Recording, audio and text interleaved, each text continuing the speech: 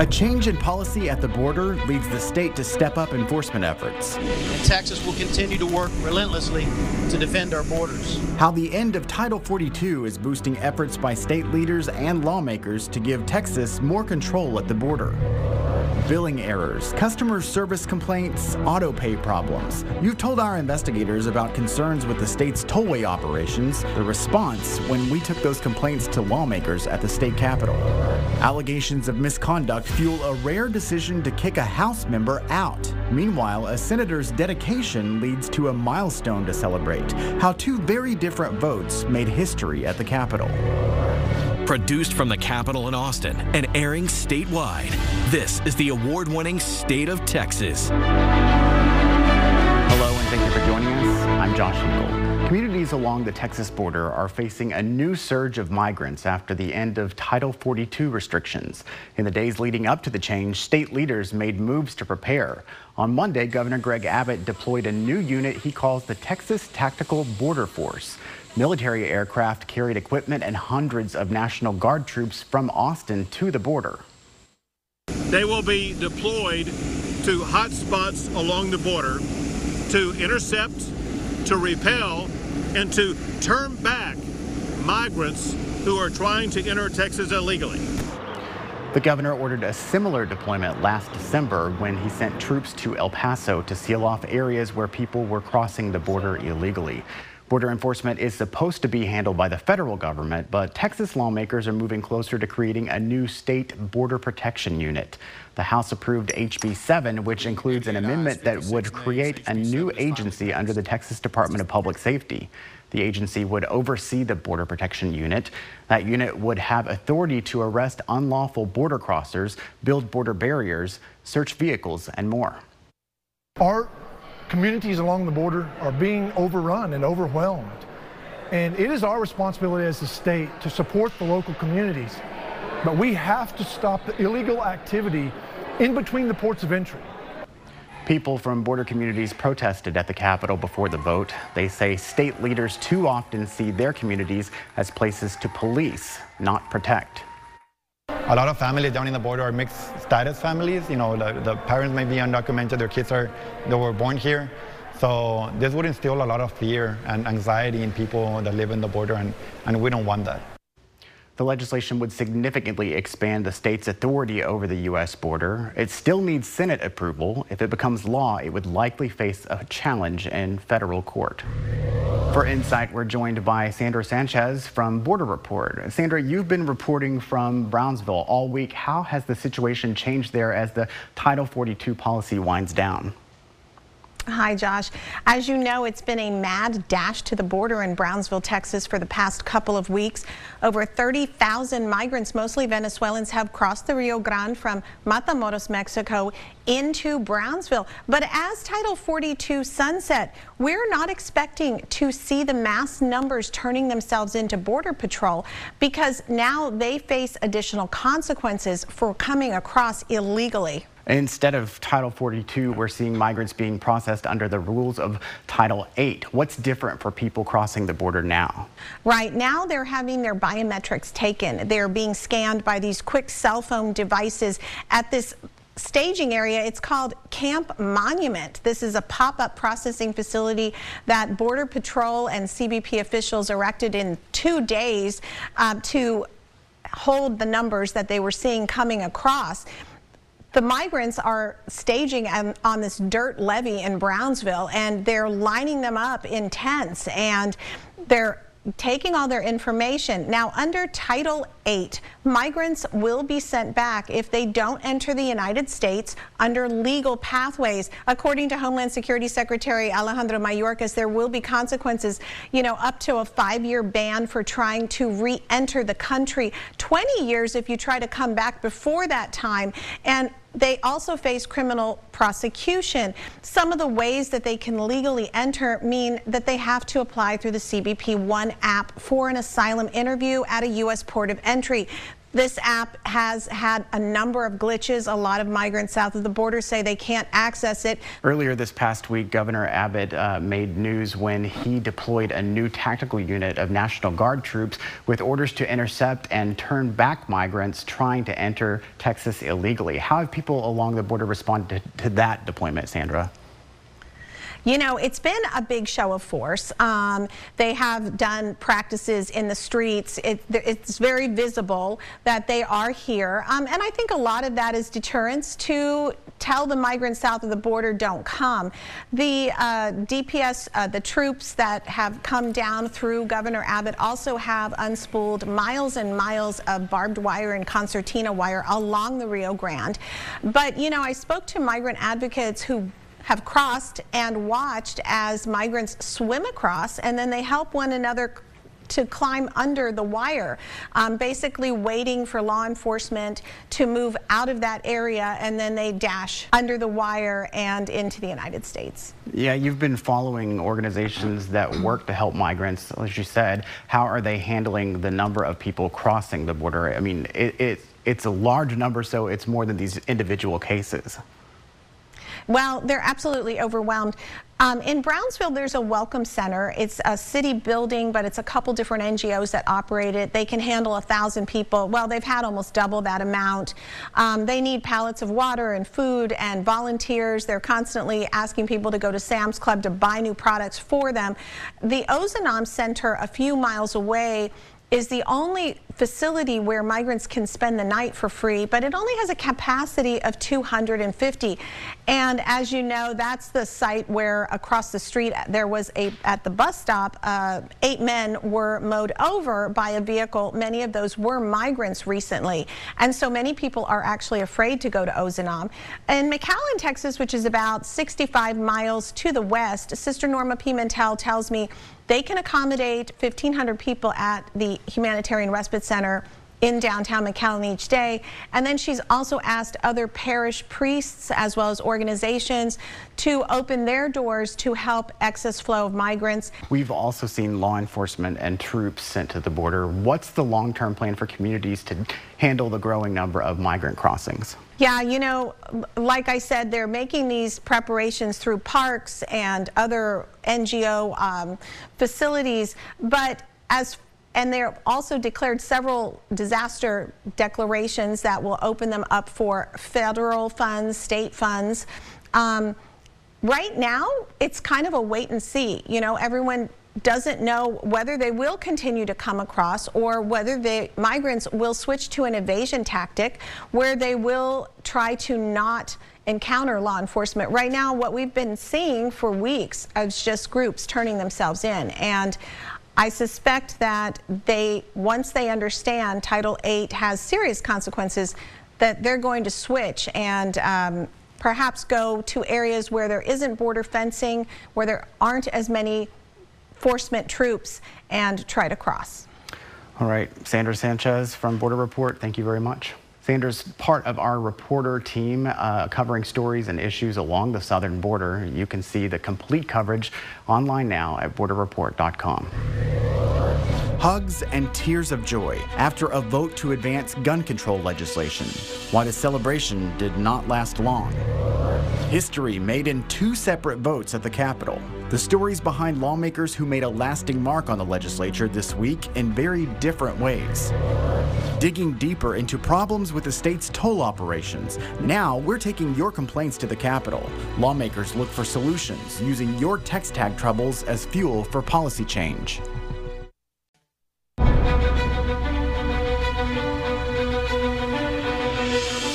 2 days after the deadly mass shooting at a shopping mall in Allen, a Texas House committee approved a bill to raise the age to buy certain semi-automatic rifles from 18 to 21. That bill had been stalled in committee for several weeks. Families of children killed at Robb Elementary in Uvalde cheered and hugged lawmakers after the committee vote, but their celebration did not last long. 1 day later, the bill failed to advance out of the Calendars Committee, meaning no chance for a vote before Thursday's bill deadline. Democrats then tried to revive the bill by adding it as an amendment to another gun-related legislation. A last-ditch effort came a few hours before the deadline. If we're going to talk about the problems of mass violence, we have to talk about every single one of them. I have supported school security. I have supported police accountability. I have supported getting public information done the right way. But I also support common sense safety reforms like this. If we're not willing to have the entire discussion, then we're doing a great disservice, not just to the families that deserve it in Uvalde, but to the entire state of Texas. Republicans blocked efforts to bring the legislation to a vote. The legislation is a priority of families of the Uvalde shooting victims. The gunman in that school shooting bought 2 AR-15 style rifles just days after his 18th birthday. While the Raise the Age bill failed, lawmakers did pass legislation to loosen certain gun restrictions. On Tuesday, the House approved a bill to relax enforcement of carrying a handgun in a prohibited place. The vote brought heated criticism from Democrats. You can't offer thoughts and prayers on Monday and then debate a bill to loosen gun regulations on Tuesday. House members debated HB 2960 and passed it late Tuesday afternoon. The bill creates a good faith exception to the law. It would allow people to avoid a penalty if they mistakenly carry a gun into an area where firearms are not allowed. It now heads to the Senate for consideration. It hasn't happened in nearly 100 years, the rare move to expel a lawmaker from the Texas House. It is about the integrity of the House and the discredit reflected upon this institution. How accusations of sexual misconduct led to a representative getting kicked out. First, we take your text tag troubles to the state capitol. How lawmakers are looking at solutions to your tollway billing and customer service complaints. So we're at the Capitol today, and we're going to be visiting all the lawmakers on the House Transportation Committee and the Senate Transportation Committee to get these packets in front of them. So these are all the viewer tips that we've received related to text tag issues. So over 150 since 2020. Everything's related to tolls and customer service and billing problems that viewers have been talking about. And also you've compiled a list of toll-related legislation that lawmakers could be considering. Correct, yeah. Maybe there's a way to fix some of these problems right here at the state capitol. There's a 1E12. Hi, how are you? Good, I'm Josh. This is Dalton. We're with KXAN TV. Everyone is trying to get the lawmakers' attention right now, so that's a very busy day at the Capitol. Lots of different pieces of legislation and interest to take up, so we're fighting for the attention of the lawmakers today for sure. What's the next number? Senate side? Yep. 1E9. Alvarado, Carol Alvarado. Carol Alvarado. All right, let's try this.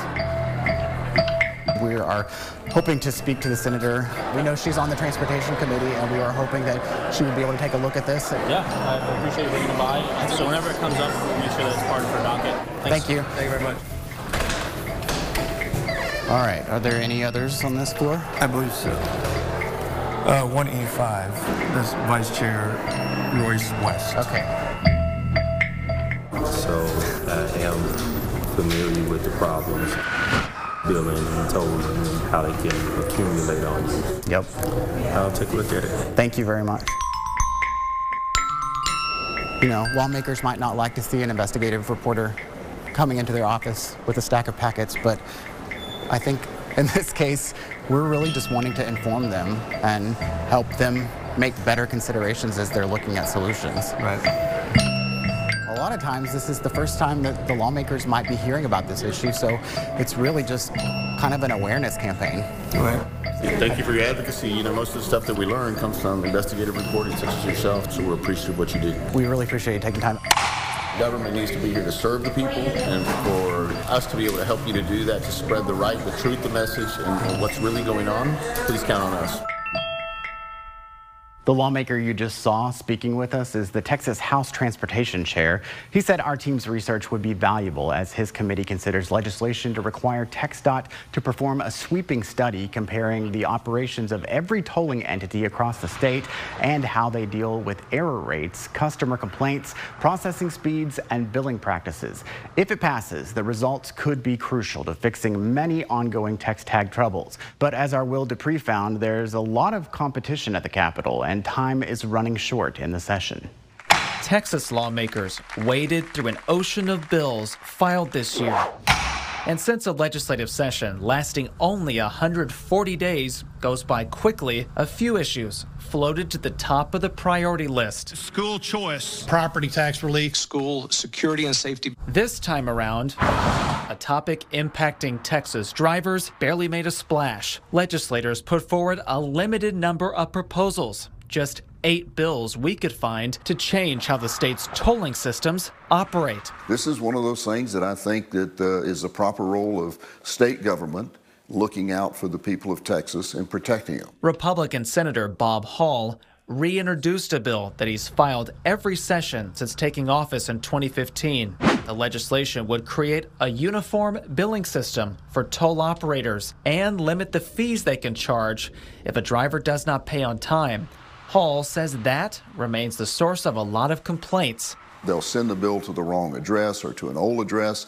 It'll build late fees on top of late fees on top of late. The next thing you know, for a $5, $3 toll bill, they've got hundreds, if not thousands of dollars in fines. Drivers facing big toll bills could get some help if another state lawmaker has his way. We have a package of bills to help provide some immediate relief to working Texans across our state. Democratic Representative James Tallarico proposed using some of the state's budget surplus to cover the cost of tolls for 1 year. You know, unfortunately, our state has refused to invest in public highways and roads like we used to, and now we're putting it on the backs of Texans to pay for their own roads. During this time of global inflation, I think it's the least we can do to provide a little bit of relief with these toll fees. In previous sessions, a few lawmakers spoke out more than others about billing and technology problems that persist with Texas tolling systems. I think Texas needs a wholly different way to look at this. You can get a text tag that's supposed to be good in Houston, in Dallas, in El Paso,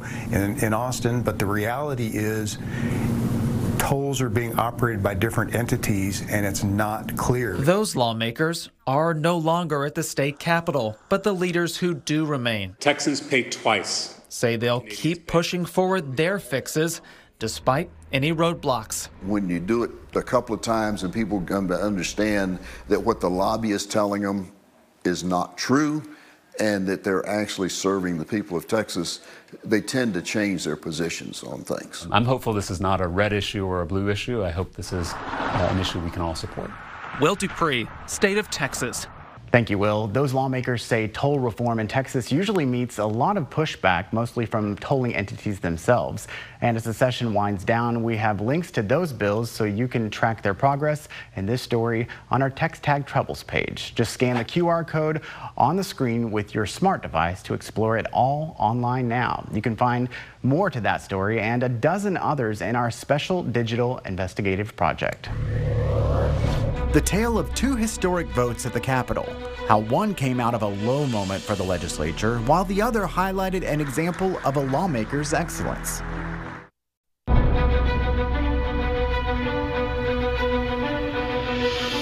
On Tuesday, the Texas House voted unanimously to expel its first member in nearly a century.